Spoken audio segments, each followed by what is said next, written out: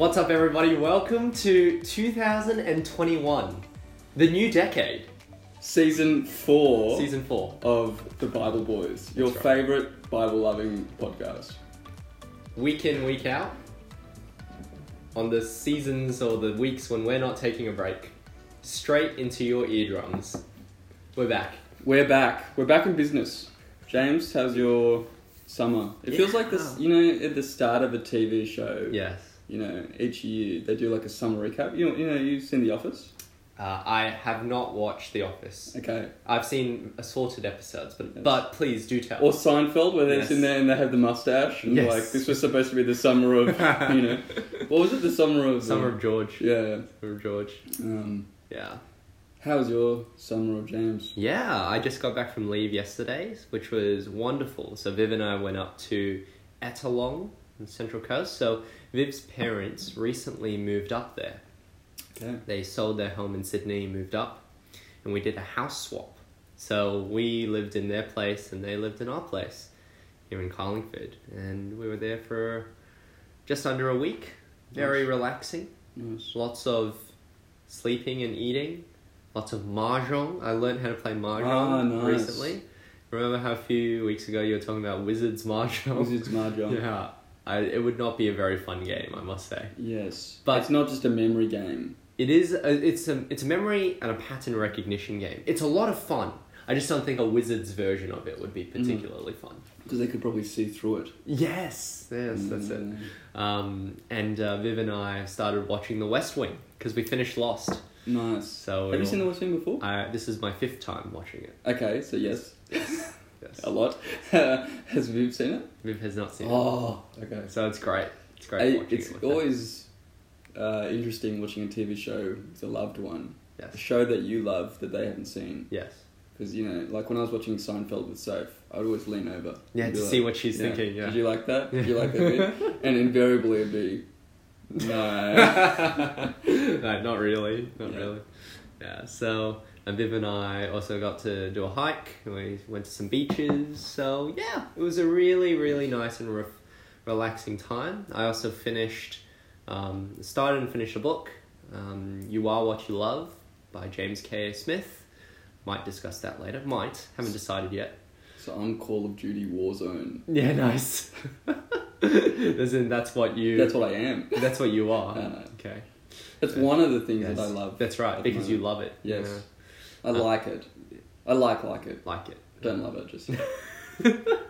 Okay, what was the book like? Yeah, the book was good. So it's actually an abridged version. So I don't know if you remember last year, I was talking to you about this trilogy of books I was reading, and one of them was on politics, for example.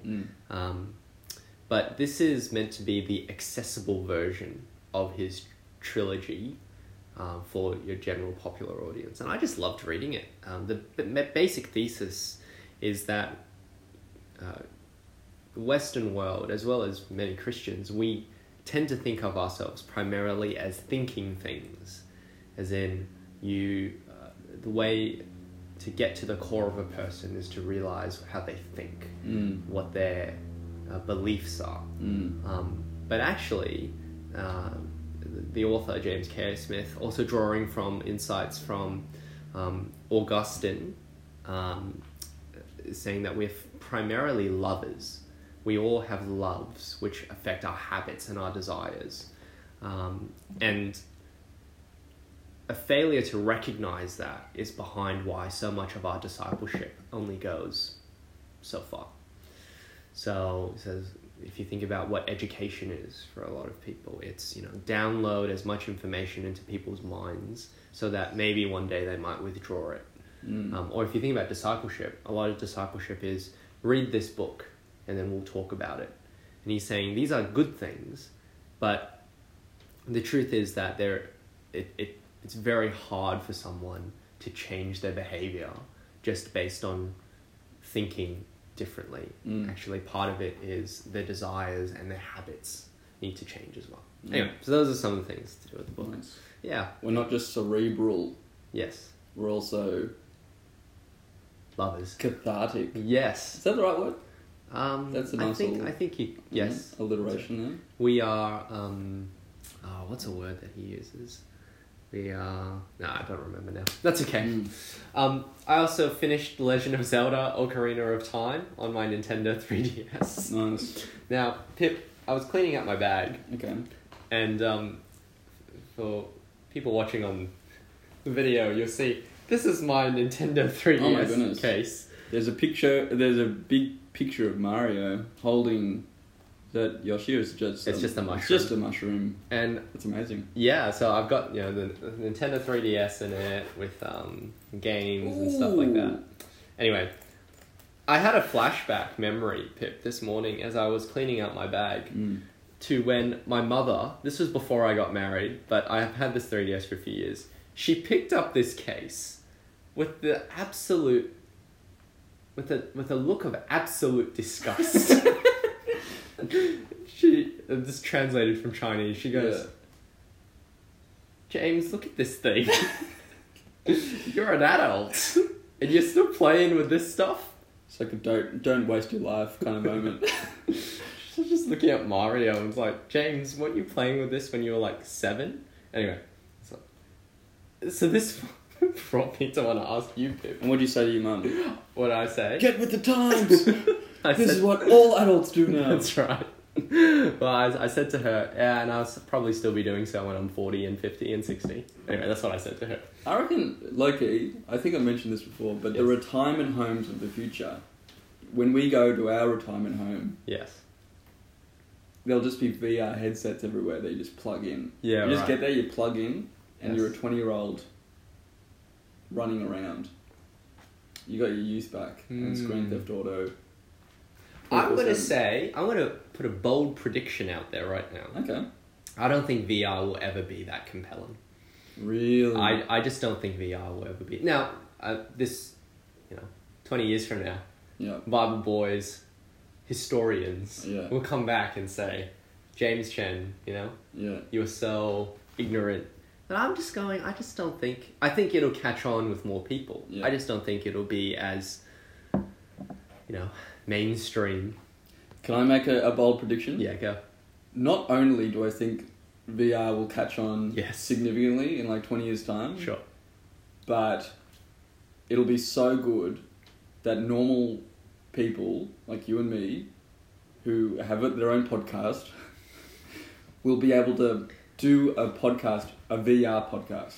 Oh, I believe that. Right? Yeah. And our listeners can listen live and sit in the room with us. We'll set up little pods around the place and people can have their seat in the auditorium. So every podcast episode will be a concert. Sure. You'll listen to your favourite podcaster. You'll be there at the table with them. I believe that. And able to speak to them. You'll be able to speak and the message, like text will come up on the screen in front of them. And they'll be able to respond in real time. I think that's going to be true. And that's how all family gatherings will operate. Oh, okay, that's terrible. This is a dystopian future. Yeah, okay. Yeah. I lost out family gatherings. That's alright, yes. Well, I think the technology will be there. I'm just going, whether it will be the main way of us interacting with content, I just don't think it'll be that compelling. But I wanted to ask you, when have you had a situation when someone just looks at you and says, come on, you're an adult now. Yeah. What are you doing? That's a good question. I remember the first time I invited Soph over to, when I was living with my parents. I invited her over. She was like, we were both in late high school. Yeah. We just started dating. Yes. For her first time over. Yes. And I showed her I had a synthesizer. Like it was pretty good. Yeah. But it had like a vocoder, like a microphone that you speak into and play music. And I was like doing that. I was showing her that, and she kind of looked at me and she was like, "Do I really want like? Is this the man? Is this the man? Is this the guy? Are you the man?" Yeah. It was probably it was a similar vibe. Probably it was like a really. This is your front foot. I gotta say, Pip, that reminds me of Home Alone 2. Yeah. When Kevin's got the voice recorder. Oh, yeah. How do you do? This is Peter McAllister, the father. Yeah, That's my favourite part. Oh, it's good. Love it. Oh, good stuff. How about you, Pip? Sorry, we've been spending so much time on me. Nah, loving it. How are you? And what was your summer been like? My summer's been good. So I had my last official night of MTS and my last night at St. Paul's as a Yes. member of St. Paul's Yes. on Sunday night. That's a big deal because you've been at St. Paul's your whole life. My whole right? life. Wow. It was. I became a Christian at St. Paul's in year 7. Yeah. I met Soph at St. Paul's. You've done training now at St. Paul's? I've done my 2 years of working there. Yes. My parents brought me there as a kid. It's been like part of my whole life for a long time.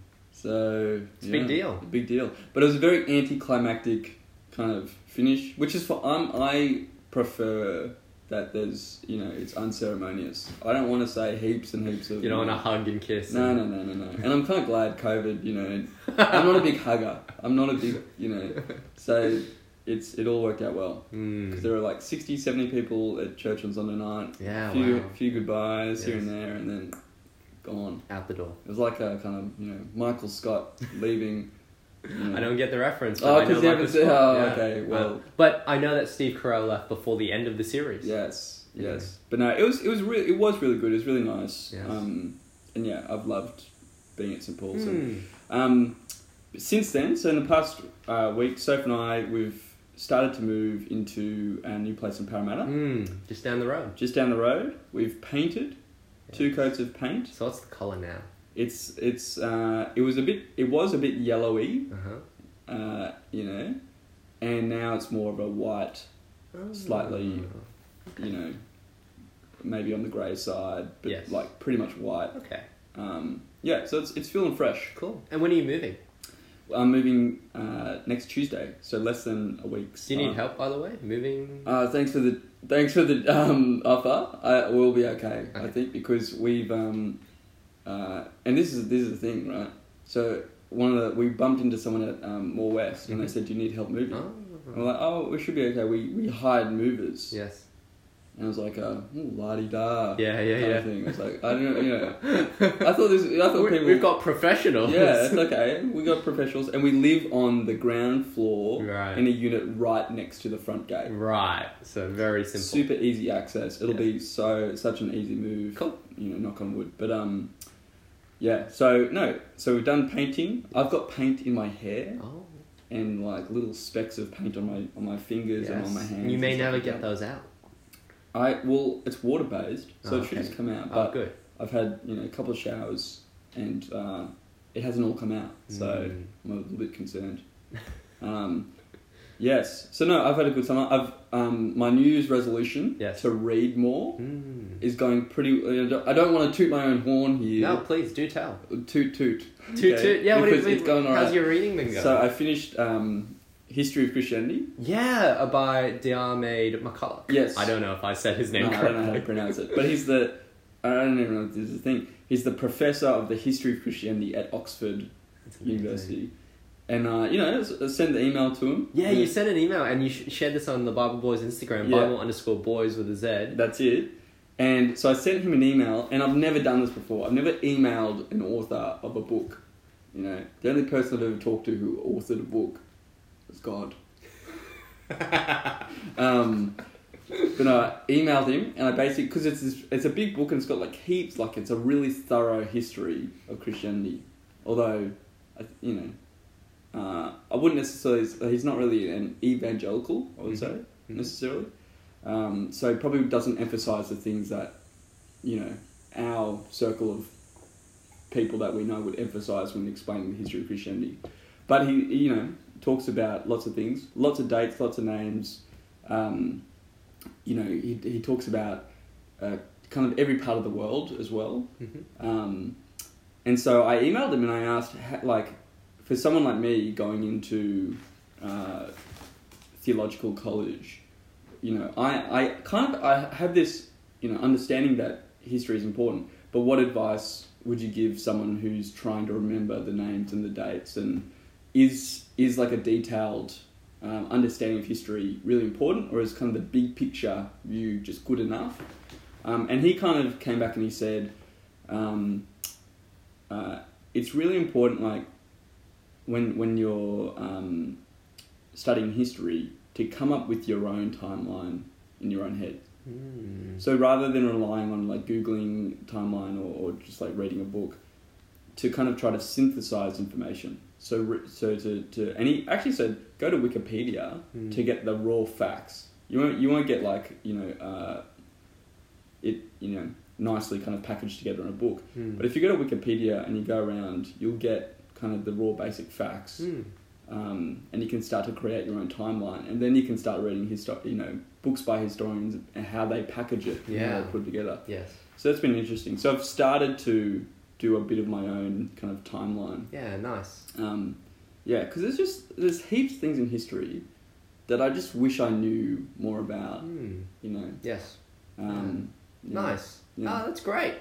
So it's been good. And I read a biography of J.I. Packer by Alistair McGrath, which was really, really good, really encouraging. Not a 10 out of 10 book, but more of a 7 out of 10. It was good.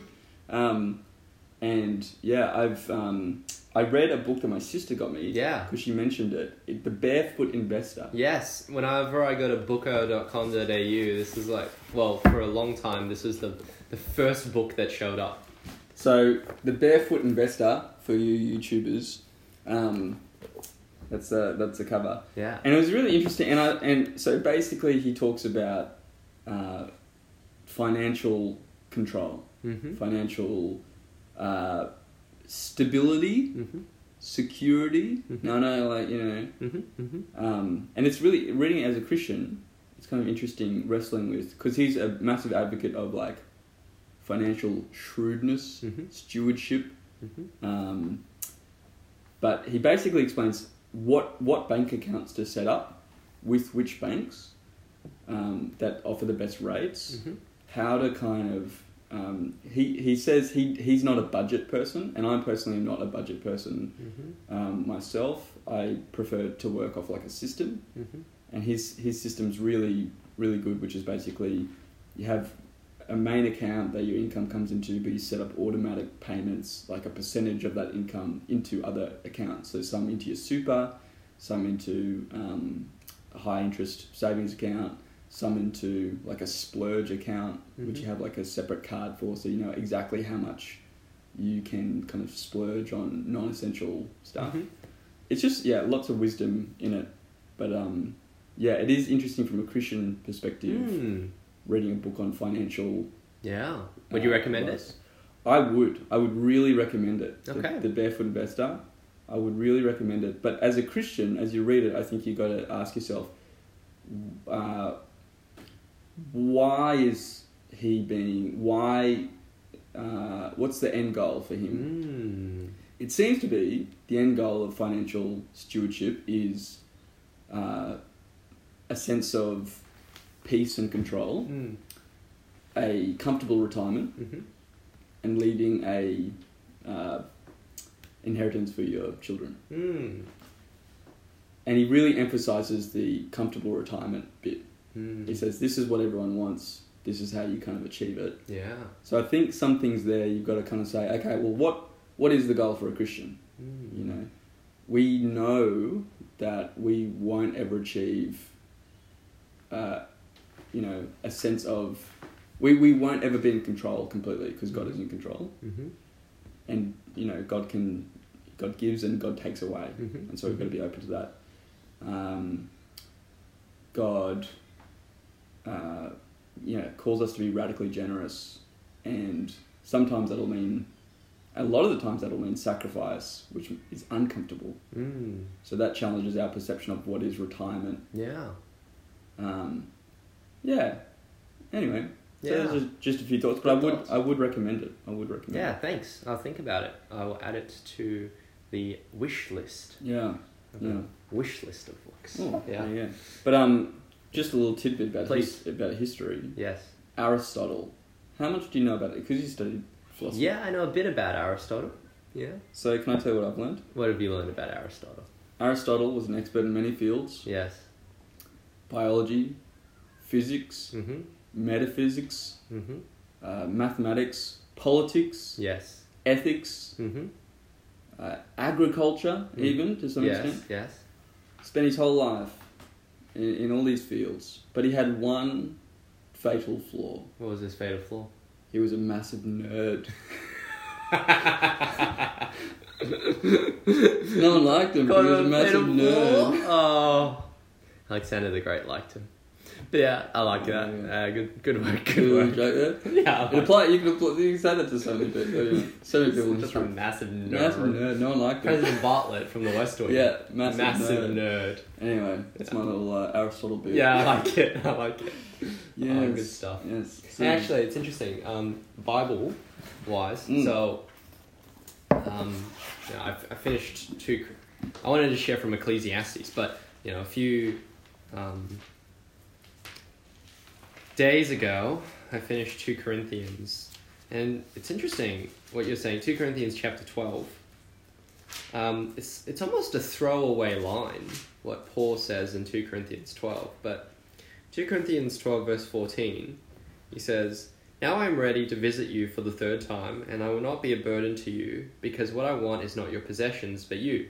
After all, children should not have to save up for their parents, but parents for their children." Isn't that interesting? Yeah. And I think this is I've done a bit of work thinking about how you prioritize finances for a Christian. But I will say that this verse escaped my view. And I remember last year when I was reading 2 Corinthians, this was the first time I noticed it. This time around reading it again, I was like, oh yeah, that's there. But that idea that parents should save up for their children. Yeah. Which, that in and of itself actually matches a lot of what the Proverbs say in terms of storing up or gathering wealth to give to your children, or as something that you pass on to your children. Yeah. I think that is part of the biblical wisdom on what parents should be doing. Yeah. But if you think about a lot of what our world has, especially in Australia, there's a lot of, and these are not my words, this is Philip Jensen's words. He said he says my generation, it's not Philip, my generation is the greediest generation Australia has ever seen. And then he goes on to, he said this in multiple contexts, but he's basically saying that this idea of thinking about the generations that come next was not in view of my generation. For us, it was all about just making sure we had enough. We did this, we gamed the system. We did whatever we could to accumulate wealth for us. And now, Gen X, Gen Y, Gen Z are suffering the consequences of it. So, for example, hugely, like building your property portfolio, having a huge number of properties, which actually drives up prices in Sydney, means that for a lot of people our age, getting into a first home, like in buying a first property is really hard because prices are so high. Which then, I don't know if you've heard a lot of the rhetoric on like Triple J or an ABC and stuff. It's like, I don't want to have to ask my parents for help when it comes to buying a first home, but I can't do it without my parents' help.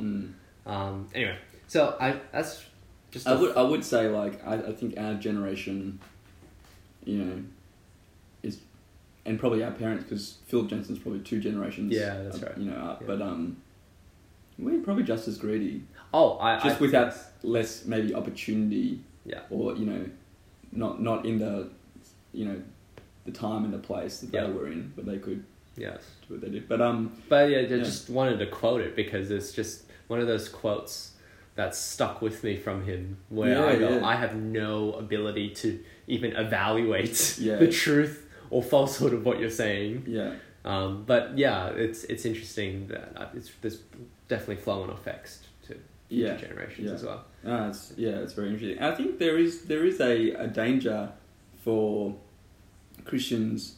I feel the danger going into ministry to kind of give up on financial stewardship because it's like I'm probably not going to be earning a lot anyway. So it's like, why save? Why, why try to accrue some kind of inheritance for my children? And I think that's an immaturity, and I think the Bible does it's more nuanced than that, and it's like, yes, you want, and I was talking about this last season, hold loosely the things of this world, but at the same time, think wisely about the things of this world, and use your money in such a way that is loving to the people around you, to the people who have less than you, and to the people who are coming after you. Do you know what I mean? Yes. So it's a big challenge. Yeah. There you go. And I wanted to, like, on this whole sort of financial vein, I wanted to share two verses that show this. It's not a paradox, but it's two ideas that have a different light on money. Yeah. So go for it. Hebrews 13.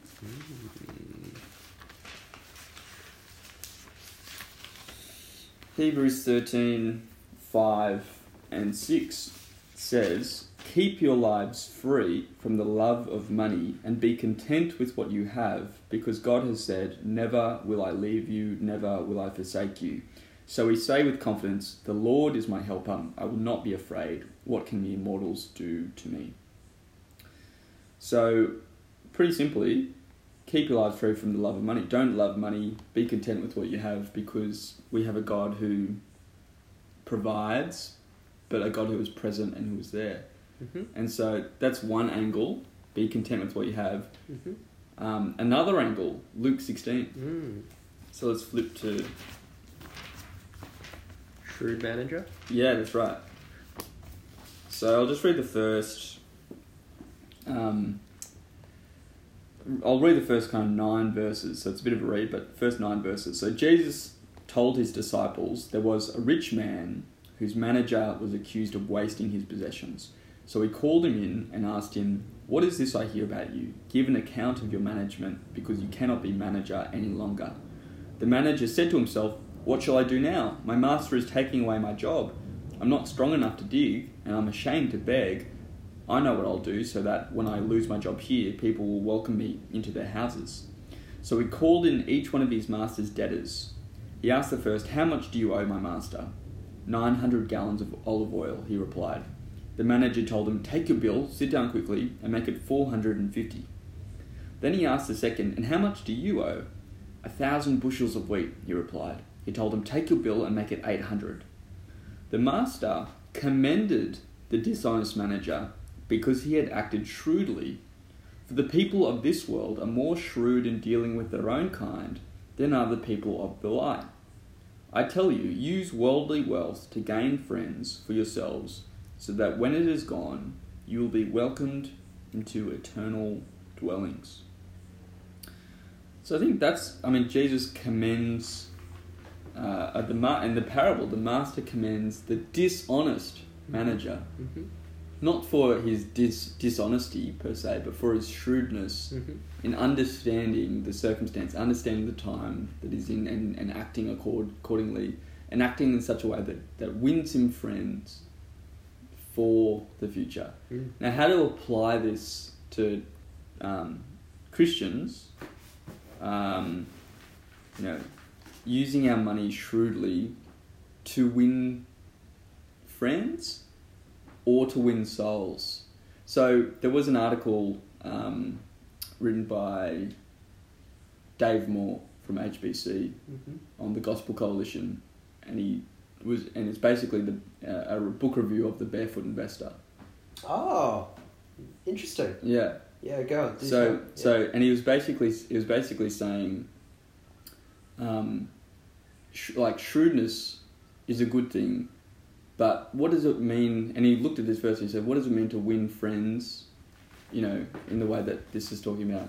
And he argues it's talking about winning eternal friends, winning souls, using your money in such a way that wins souls. Now, I thought that was a really interesting take on this. That's interesting. And I'm not sure if that's... it could be right, but I'm thinking, is there a worldly sense in which we're to win friends now with our money, and just to be loving with our money now, so that people are more, in and ends of itself almost, but also to create relationships in which people are receptive to what we say when we share about Jesus, but even just in and ends of itself, just being loving to people with our wealth. Yes. Do you know what I mean? Yeah, I think so. Yeah. I think, yes, the idea is to have an eternal perspective on how you use your money. I mean, that's part of what verse 9 there is saying, right? Like, you'll be welcomed into eternal dwellings. I do get what you mean in terms of the tension. Is it like Hebrews 13, Luke 16? You feel that tension of not like holding to it loosely and yet also being shrewd as well. Yeah, it's interesting, that idea of using money to get friends.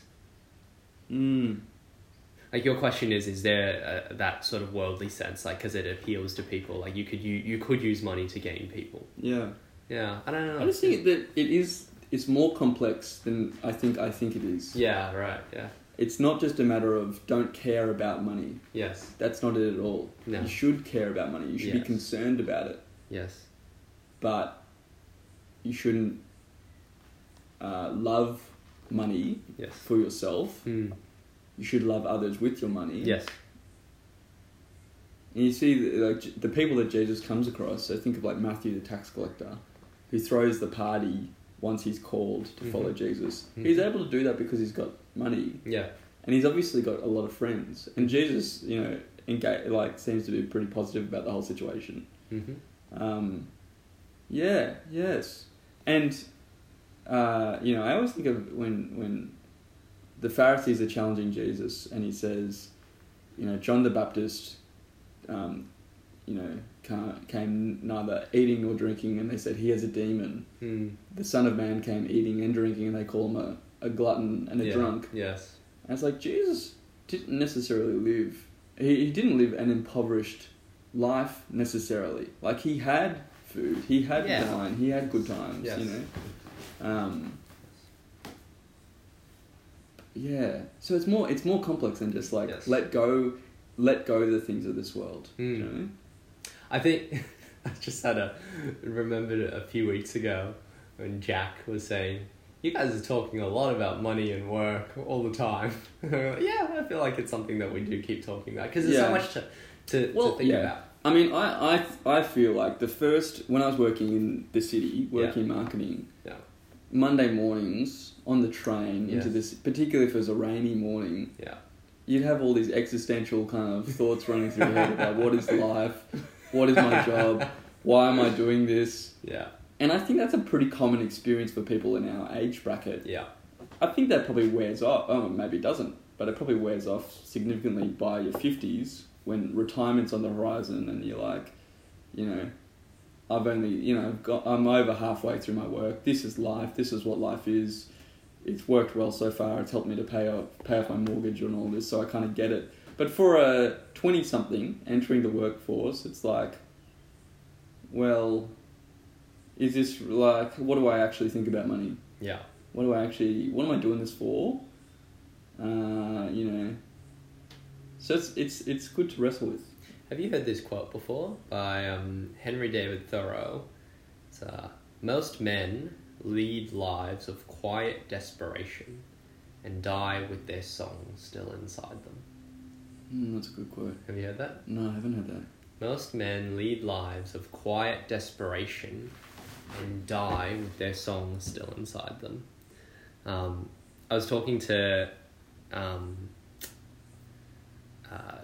Andrew Robson, one of the, now no longer, but one of the ministers at church who recently left to go to West Pymble. Really great opportunity for Andrew there. But I was chatting with him a few weeks ago about sort of this quote, and he was saying, he feels that for a lot of people, they go through life unexamined, just following the trends and what they're told they're supposed to do, and then they catch themselves going, what is my life? What have I found myself in? What is happening? Feeling like a wage slave and feeling like I don't know how I'm... Anyway, I just found that really fascinating to hear. Just, again, it was one of those things where I'm just listening to someone and appreciating their insights and wisdom without the ability to critique or anything myself. I'm just learning. But to go, yeah, I think what you're saying there on that existential, like, what am I doing with my life? I think most people probably don't have the ability to examine what they've been told they should be focusing on, what they've been told they should be doing. And then they wake up one morning and they go, oh my goodness, I've got so many things pulling me in different directions. Thus, and I don't know how to get out of it. Thus, quiet desperation. Yeah. Anyway. The inertia of life. The inertia. That's a good quote. That's a good line. Yes. Yes, but I think, I mean, you know, if work takes up 1/3 of our lives, you know, and 1/2 of our waking hours, it should at least take up a half of the Bible Boyz content. That's right. And the Bible talks, Jesus talks a lot about money. He does. He talks a lot about it. Well, but also I think it makes a lot of sense in our context, because what are a lot of the things that the people we've been ministering to are dealing with? It's questions about work, it's questions about money, it's questions about how your activity relates with relationships and family. Yeah. And, you know. Yeah. Sex is a big, you know. Yeah. Sex and dating and you know. Yes. So the kind of big issues that arise in our kind of age bracket, and people are wrestling with, you know, how to think about it theologically. Yeah. Yeah.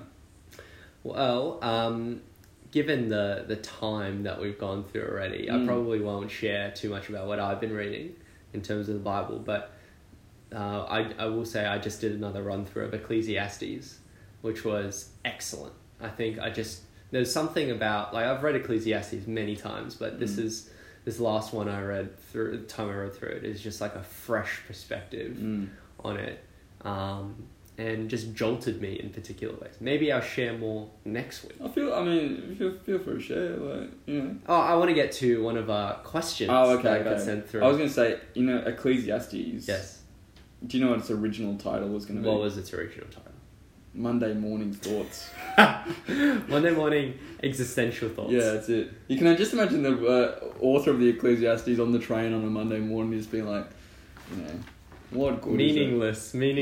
Meaningless. Everything's meaningless. That's right. Well, actually, you know what? I will share one thing then from Ecclesiastes that I just found really fascinating.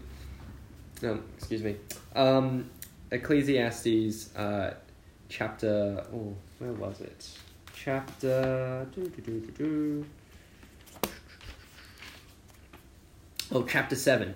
Ecclesiastes chapter 7. So, just this entire chapter is filled with so many nuggets of wisdom, which is really, really fantastic. But what I wanted to share from was verse 15 to 18. So it goes, "In this meaningless life of mine, I have seen both of these, the righteous perishing in their righteousness, and the wicked living long in their wickedness. Do not be over-righteous, neither be over-wise. Why destroy yourself? Do not be over-wicked, and do not be a fool. Why die before your time? It is good to grasp the one and not let go of the other. Whoever fears God will avoid all extremes." Oh, man. I was like, it's a jolting section, isn't it? Do not be over-righteous. Do not be over-righteous. It's cool. Neither be over-wise. Why destroy yourself? It's fascinating that it seems like the author of Ecclesiastes is saying, just be a moderating influence. Just chill out a bit. Just chill out a bit, yeah. And it got me thinking about that there's different ways of approaching the book of Ecclesiastes. So the two main ways, one is is sort of like a pre-evangelistic way. The idea of, well, the book of Ecclesiastes is primarily about how life purely seen under the sun is meaningless. And he goes for 12 or 11 and a half chapters on the meaninglessness of life. And then at the very end, he's like, but God gives us hope. So this is the main way that I've been taught Ecclesiastes. That was like a whole kick conference once. Was it? Yeah, the first talk was, you know, this guy's an emo, you know, I really resonate with him. Wow. Everything's meaningless. Yeah. But yes. Luckily the story doesn't end there. Yeah. And so it's like 11 and a half chapters of build up to, okay, but actually, no, there is meaning in God. That's one way of reading it. Another way of reading it is actually to see Ecclesiastes as another bit of, like, it is the necessary addition to the wisdom literature of the Old Testament, including books like Proverbs, Proverbs and Job, and Song of Songs can be seen as wisdom literature as well. But like in a lot of the Proverbs, there's a lot of good stuff that is said for the one who is righteous. But what Ecclesiastes is, it's actually talking also about the rhythms and cycles and realities of the world. But that just because you are righteous, it doesn't mean everything will go well for you. So you can just read the Proverbs and go, yeah, if I'm righteous, everything will go well. But not that every proverb has that. But you could get that sense. Yeah, yeah. But then Ecclesiastes is also the wicked prosper as well in this world that we live in. Anyway, so the second way of reading it is seeing it as descriptive of the world we live in as well, just like the book of Proverbs is. I'm warmer towards the second one. Not to say that, like, I think there's an extreme way you can take that, which is to say, and this is the way God designed everything and meant everything to be. But I just think it's very realistic. Yeah, the world we live in. Yeah. Anyway. No, that's insightful. Yeah. Have you heard it? Like wisdom literature. I think Timothy Keller said this. Maybe he said like, the Proverbs are about how life operates 95% of the time, like the rules of life that work 95% of the time. Psalms. A lot of the Psalms and Ecclesiastes are the outcry of when the 5% happens. That's really and things don't go the logical kind of way. I haven't heard that before. That's a really helpful insight. Yeah. I think that's Tim Keller. Anyway. But yeah. I mean, I wrestle with... Because, it almost sounds... You read Ecclesiastes, and some parts you're like, is this guy an atheist? Does he even believe in God? Yes. Do you know what I mean? Yes. Yeah. So lots there, and I appreciated it as someone who is always in the book of Proverbs, but to have Ecclesiastes here as well was helpful, and just a reality check in many senses. I will say as well that I was reading Ecclesiastes while all that stuff was happening in America last week, and there's a lot that's talked about in terms of rulers. And it was sobering to be on Christian and not so Christian Twitter, observing the news and everything. Anyway, we won't go too into that right now. It's all it's crazy what's happening. That's what everyone says. It's crazy what's happening. That's crazy. Oh, aren't you glad you're not in the US right now? I heard a lot of people saying that. Anyway, I did get one reply. Oh yes. From an Instagram. Oh yes. Post yesterday, story. I said, people, season 4 is beginning. Any jokes you want us to tell? Yes. And someone responded. Yes, that's right. Should I read their name? Go for it. Their name. So inclement weather. His name's Clement. Clement. Yes. Oh, that's very clever. Yes. Clement. Inclement weather. That's interesting. Anyway, so the joke that he says is, why does Iron Man not like Spider-Man? Why does Iron Man not like Spider-Man? And the answer, because he's too clingy. Hey! Now that, I like it. As far as jokes go, Clement, out of 10, I would say it's in the mid-range. 5 or 6. Not the best joke in the world, but it's good enough for the Bible Boyz. Thanks, Clement. Really appreciate it. We have a question that was emailed to us on the 1st of January. So these are loyal listeners who emailed us on New Year's Day. By the way, we haven't said this. Happy New Year, Happy everyone. New Year. When's the cutoff, for saying Happy New Year? I think we've just reached it. We've just reached it? Yeah. We've just passed it. Okay, that's it. Can't say it anymore. So this is from Alan and Joe. Okay. Hello, Bible Boys. Would love your thoughts about Matthew chapter 5, verse 32. specifically where divorcing your wife makes her commit adultery / become an adulteress. Wasn't sure how to understand that if it's not right for the husband to divorce his wife, why the poor wife is the one who becomes the adulteress. In brackets, presumably even if she doesn't get married again. I think, James, you explained this to me many a moon ago in some random McDonald's, but I can't remember what you said for the life of me. ... Thanks for all you guys are doing, in brackets, and for putting Newington Fishbowl on the map, winky face, ! Alan and Joe. Do you remember a few weeks ago I was talking about the fish and chips place? Oh, yeah. There you go. The Newington. Yeah, Newington Fishbowl. Anyway, so thanks for the question. What's the question? Can you kind of try and summarise the question? How do you understand Matthew 5:32 Mm. and why divorcing your wife makes her commit adultery / become an adulteress? So how do we understand Matthew 5:32? Yeah, okay. Right. First of all, thanks Alan and Joe for the question. Thank you for listening along. And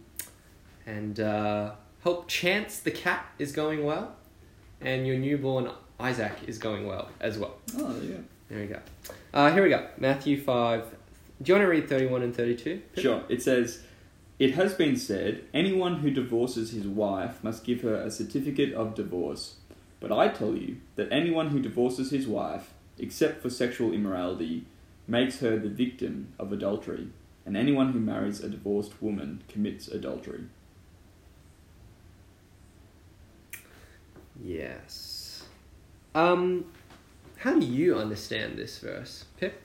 I'm just trying to... Because, okay, I think one thing to say is this is a heavy topic for some. Not for everyone, but for some. Yeah.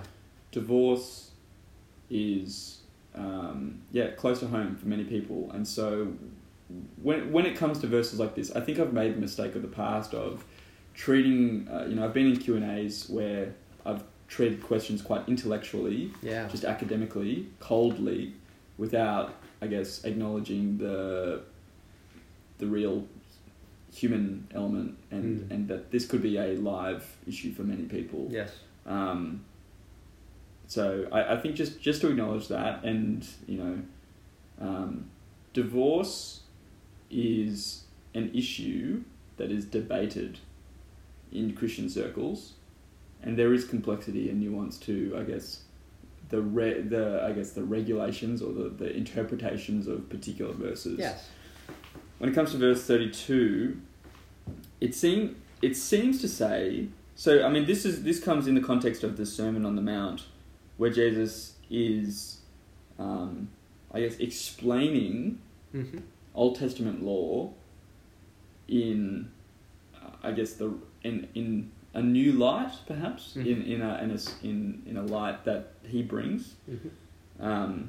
So that's why in verse 31 it says, "It has been said, anyone who divorces his wife must give her a certificate of divorce." And that's a quote from Deuteronomy 24, verse 1. And then he says, okay, so that's the law. Anyone who divorces his wife must give a certificate of divorce. But I think Jesus it seems like a cold kind of statement. If you want to divorce your wife, you must give her a certificate of divorce. That's how you do it. That's the proper way. Jesus is re-injecting kind of, gravity into the law by saying, but I tell you that anyone who divorces his wife, except for sexual immorality, makes her the victim of adultery. And so Jesus he's speaking for marriage, and he's talking to the tragedy of divorce.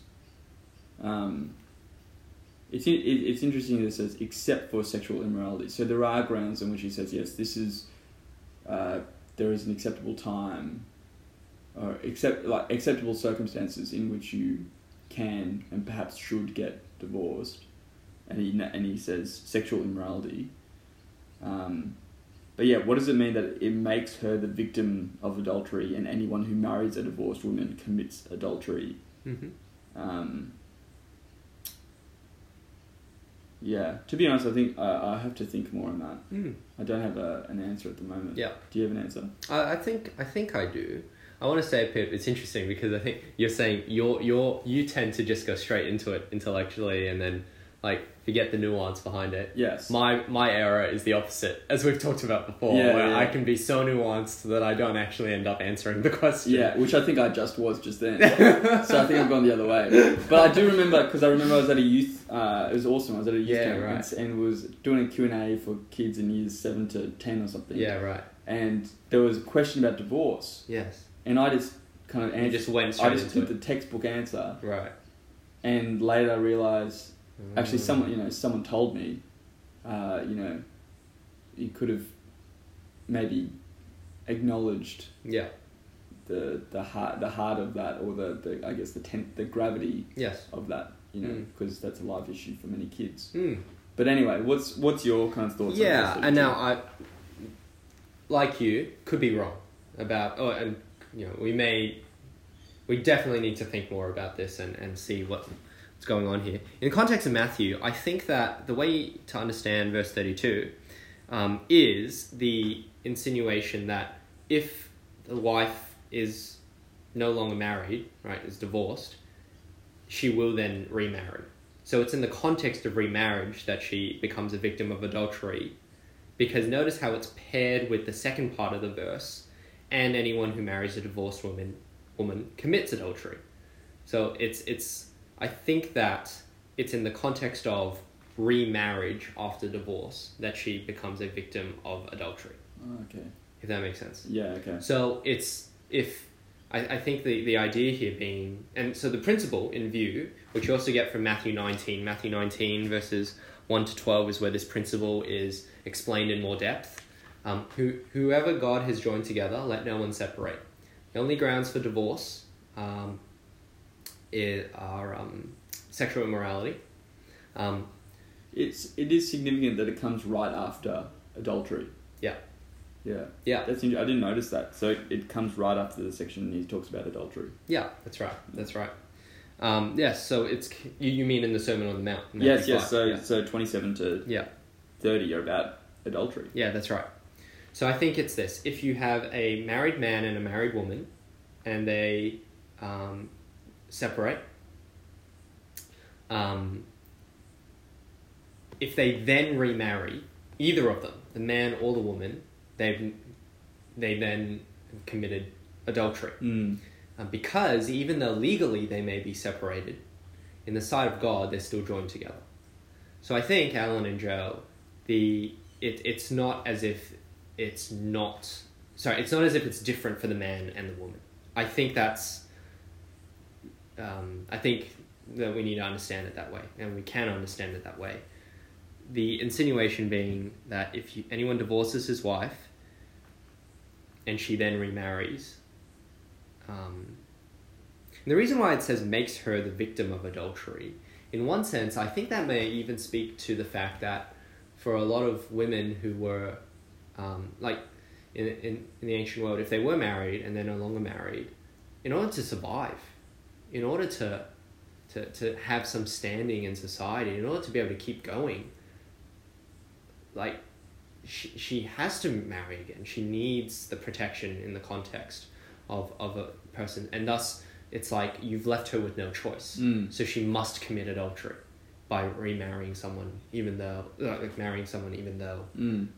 she was married to someone before. I think that maybe that's also what's in view. Do you think maybe Jesus could also be, this is almost like, could be a rebuke to people who treat marriage so lightly that they think, I can just give this divorce certificate and then marry someone else. Oh, yes. I definitely think that's in view. Yeah, yes. Yeah. And in a sense, it's like, what precedes that is, no one, it's almost like premeditated remarriage. Yeah. Do you know what I mean? So it's like, and in a sense that, Jesus calls lust adultery. And so you'd think lust comes before premeditated remarriage, or you see someone, you're like, I wish I was married to them. I'm going to divorce my wife or my husband and marry them. Yeah. that in it's that's adultery, really. Mm-hmm. You know, if those thoughts predate the divorce. So that's another element to throw in. Yeah, and I think you're right about the rebuke part, because, I mean, verse 31, it has been said, anyone who divorces his wife must give her a certificate of divorce. The focus there is on the husband, because there could have been this, and there was this idea that, if you just weren't happy with your wife, just present a certificate of divorce and you can go and get remarried. And Jesus is going, you're not actually understanding the significance of marriage, and what God's intention was, which again is expounded upon more in Matthew 19, 1 to 12. In short, I think it is the same for men and women. If you divorce against God's will and remarry, you commit adultery. The focus of the Matthew 5:32, I think, is on the fact that for a lot of women, they would have been left with no choice if they were divorced to remarry, thus becoming a victim of adultery as well. Hope that's somewhat clear. Listeners, please feel free to write us as well if there's other questions you have, or if you maybe have a comment or a question or a correction to what we've said here. I do want to add what people are saying as well, that divorce is intensely personal and excruciating for many involved. I remember, this is not a personal story, this is a story I heard a minister tell once, where he was called into a church context where there was a man and a woman who were married, and the wife had cheated on her husband with another man, so they committed adultery, right? And he was called in to chat and try to mediate some discussion. And he said, when he was speaking with the woman and then speaking with the man, they were like, well, why do you need to come in? Why do we need another person to come in this private affair, this private matter? Why can't we just deal with it ourselves? And then the minister said he felt so exasperated that he showed his timetable to them. And in his timetable, he had over 40 different time slots that he had booked out for that week to chat with different people from the church, including the married couple's children, the married couple's growth group leaders, the married couple's small group members, the second man, his growth group leaders, his growth group members, his family, because even though it was a personal matter, it was very public in its effects. And so there were the man and the woman, they were shocked, like, why are you meeting with so many people? And it's because so many people had requested to meet with the minister because they felt so hurt and upset with this affair that had happened. Yep. And the minister's point was, he's like, I don't want to talk so much about adultery. I actually want to talk more about the fact that marriage, even though it's very personal, it's never private. Marriage is a public affair that has public impacts on multiple people. And just the fact that, think about how many hundreds of people some people invite to their wedding, it speaks to that marriage has implications for a lot of people, and we need to see our marriages not just as it's just me and another person. It's actually a promise we make in the presence of many witnesses and has impacts on so many people. And so the effects of divorce can be so hard for not just the couple involved, but so many others as well. Anyway, just that's a helpful. Yeah, that's a helpful story. Yeah. Pip. On that deep note. That's right.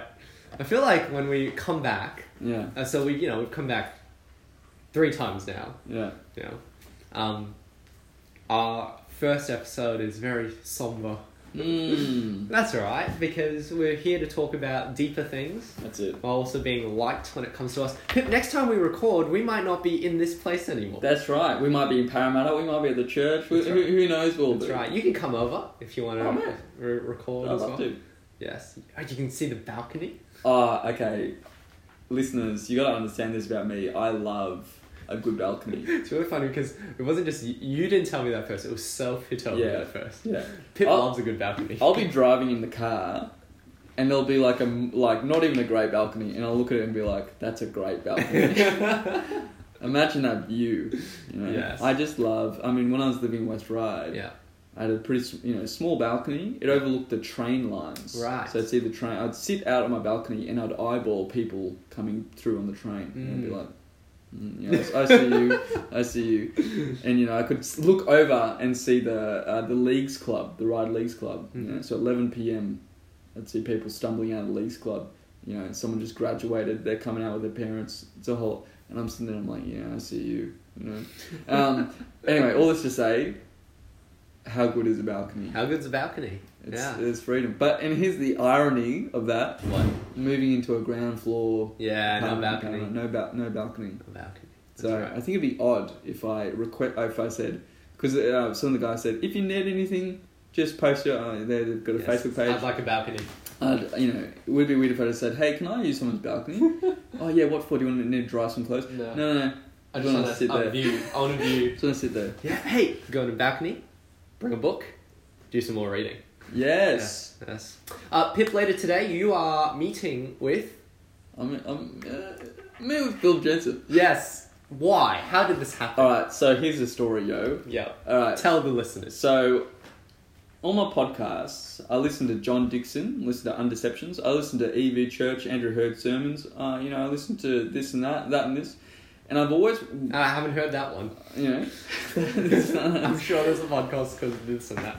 I wanna listen to Philip Jensen sermons. Yeah.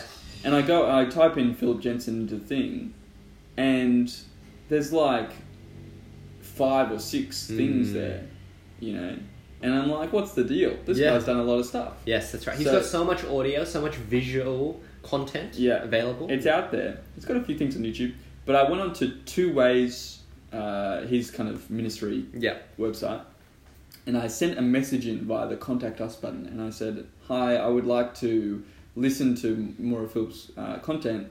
I can't listen to his audio library on the website because I listen to it on my phone, I listen to it while I'm running or something, and so I can't close my phone. The only, it works best on Spotify and Apple. I was just wondering, why isn't the content available on podcast platforms? Yes. And then I said, if you'd like any help uploading it, I'd be happy to help. And then I got a reply from his office saying they're in the process actually right now of thinking about how to make that content more accessible. And they invited me in to kind of give user suggestions about how to categorize stuff, but also because I've had experience in uploading podcasts before, so just another person in the room. But it's very I'm excited about it. Yeah, it's going to be great. Yeah, it should be good. I'm hoping the conversation will go like this. I'm hoping the conversation at the end, I'm Philip. Yeah, go. I'm hoping it'll be like, I'm glad to be of service. And then Philip says something like, thank you so much for coming in. Let me know if there's anything I can do for you in the future. Right. And then say, you go. Next Monday, Tuesday, we're filming Bible Boyz. So listeners, next week we might have special guest Philip Jensen. No. I'm not going to say that. He's a busy guy, but he is a Bible boy. He is. I know that. One of the original Bible boys. One of the OG. Of our generation. So there is a chance. Yes. I reckon there's about a 2% chance that he'll be on the podcast at some point. Or we might be on his content. Well, we might be used as an illustration sermon. Hey, you know what? Yeah. You should actually offer to say, one of the things you could do is, Philip, you could do a podcast each week, and you, or you could say we, would be happy to host him, and it's the Two Ways podcast. Yes. He'd say, okay, what would we call it? Just Philip Jensen, Two Ways. I'd say, it needs to be something that appeals to youth, that's right. With alliteration, something that's for them Gen Zers. That's right. Maybe something like the Bible Boyz. And luckily for you, we've already got Pip, this afternoon, if I get on the Instagram and I see Philip Jensen going, I'll be on the Bible Boyz next week. No. Yeah, you're gonna be a bit coy with these things. So No, not with Philip. You just go straight to the point. Okay, it's black and white. Look, I'll tell you right now. You pick a time next week, and I will free it up if Philip he wants says to yes, record. okay, alright. And I will travel To Moore. Would you go to Moore? Yeah, well, listeners, I've already said so Viv, my wife, she's studying at Moore part-time this year. I'm planning on coming in on Friday mornings, and I'll go to the library and I'll write and read and stuff. And then maybe after classes in the morning, we can record the Bible Boyz on Friday at Moore College. Anyway, it's all happening. My thoughts are racing through my head. Anyway. Hey, I just want to commend you for reaching out to people. You wrote to Diarmaid. Yes, yeah. Again, I'm probably butchering his name. You wrote to Two Ways Ministries. Yeah. It's good. It's a new thing. Yeah. That's right. And I commend this to anyone. If you're reading something, or if you've ever got, it's easier to get in touch with people than you think. Yes. Just email. Email them. Just email. You're reading a book by John Dixon. Mm-hmm. You're reading something by someone. Yeah. Just send them an email. Your local member of parliament. Yes. You got some issue? There's a pothole somewhere. Yeah. Just send them an email. Yeah. That's it. Anyway.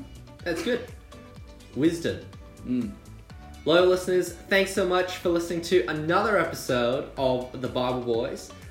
Share us, like us, rate us, subscribe to us, share us with your friends and family. And we will see you next week. Bye-bye. See ya.